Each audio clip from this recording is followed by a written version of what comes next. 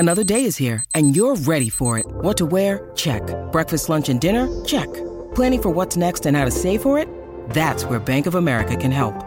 For your financial to-dos, Bank of America has experts ready to help get you closer to your goals.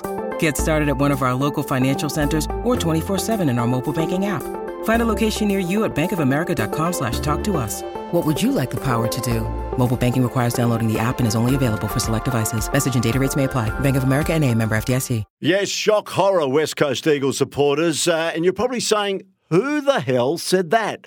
Well, the man that said that, he played with a couple of clubs in the South Australian National Football League. Unfortunately, injury cut his career short.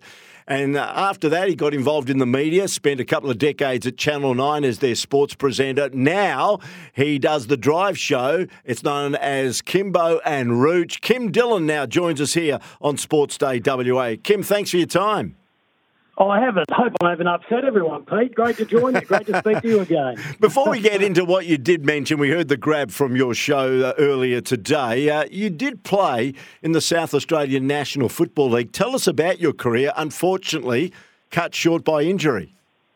Yeah, started off playing for North Adelaide, got sacked from North Adelaide, went to West Torrens, which is now Woodville West Torrens, but had a stack of broken ankle, wrist, thumb in two places, but had about 20 knee operations in the end, and which culminated with a world first cartilage transplant. So I had a dead man's cartilage put in my knee, but never played again. So I had the old bone on bone, the femur and the tibia, and played around the 60, 70 games with both clubs. And you retired, you had to retire, what, at the young age of only 25? Yeah, it was heartbreaking at the time, but I did my best to get back, Pete, but it just didn't eventuate. But there's plenty of people that have played our great game, had similar stories, but it was, damn frustrating at the time. There's no question of that. Before we talk about the West Coast Eagles and the reasons why you made those comments on your drive show earlier today in Adelaide, can I ask you how the South Australian club's travelling? A lot of heat during the course of last season on Ken Hinkley. And, of course, the big brand in Adelaide is the Adelaide Crows, who at times looked okay, but, of course, didn't make the finals. Is it going to be an exciting year for the South Australian footy supporter?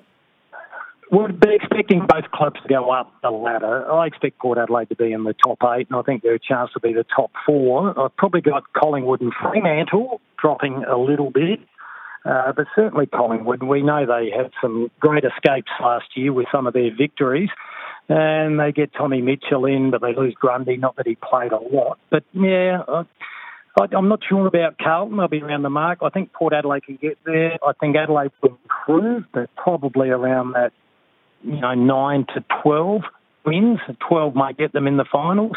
They're both tracking well. They don't have injuries. Of course, Port have got Horn Francis, so there's a lot of talk about him.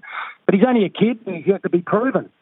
How's Willie Rioli settling in? He looks fitter than he was the last couple of years. I know he didn't play, but he's certainly fit. He was a little quiet in the inter-club trial game on Friday night.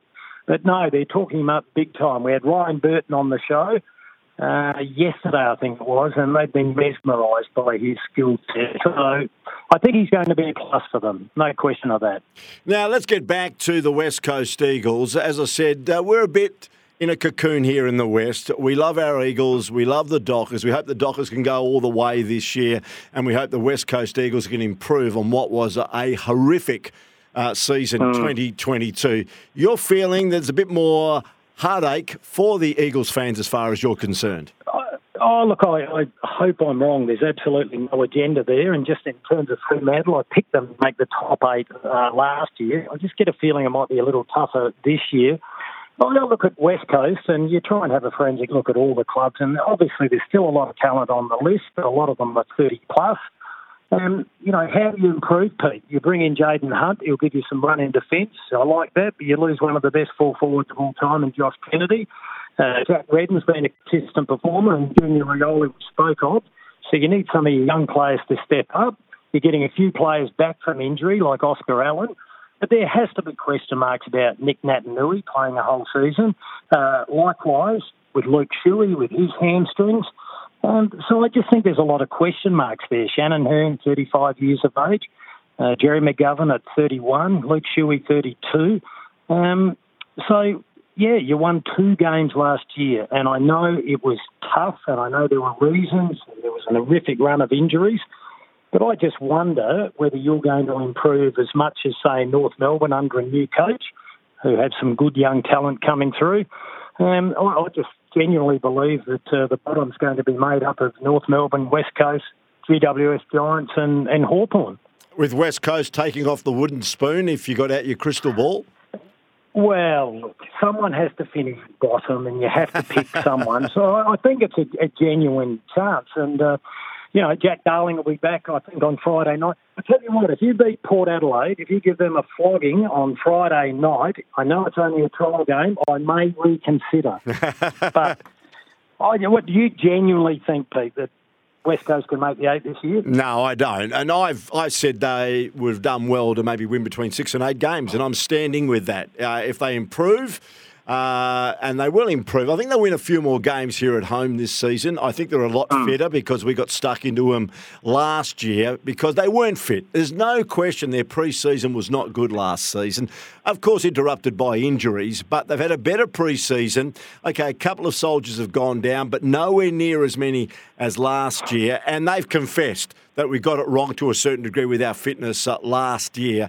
They're better this year. They'll be better prepared. So I expect them to maybe win somewhere between 6 and 8 and finish possibly 2 or 3 positions outside the top 8. That's my view. Well, that's my view. 6 to 8, I think not anyone. If you barrack for West Coast, you've won a lot better than that. But I would almost sign on the dotted line for that. I've got West Coast at maybe at best being 2 and 5, 2 wins and 5 losses after the first 7 games, and it may only be 1 and 6. I've got North Melbourne upsetting you at Marvel in the first game of the year. I'll give you a win. West Coast Eagles to defeat GWS in Perth round 2. Then it's the Dockers, Melbourne, Geelong, Port Adelaide and Carlton. I reckon they'll lose those 5. Good I hope I'm wrong for West Coast supporters. Yeah, it's a tough competition, Pete. It is a tough competition. As I let you go, can I ask you, you were a good player in the South Australian National Football League. As we mentioned, injury played a part in your career. How was the last touch rule worked in the SANFL? Because they're talking about maybe experimenting that in the WAFL pre-season here.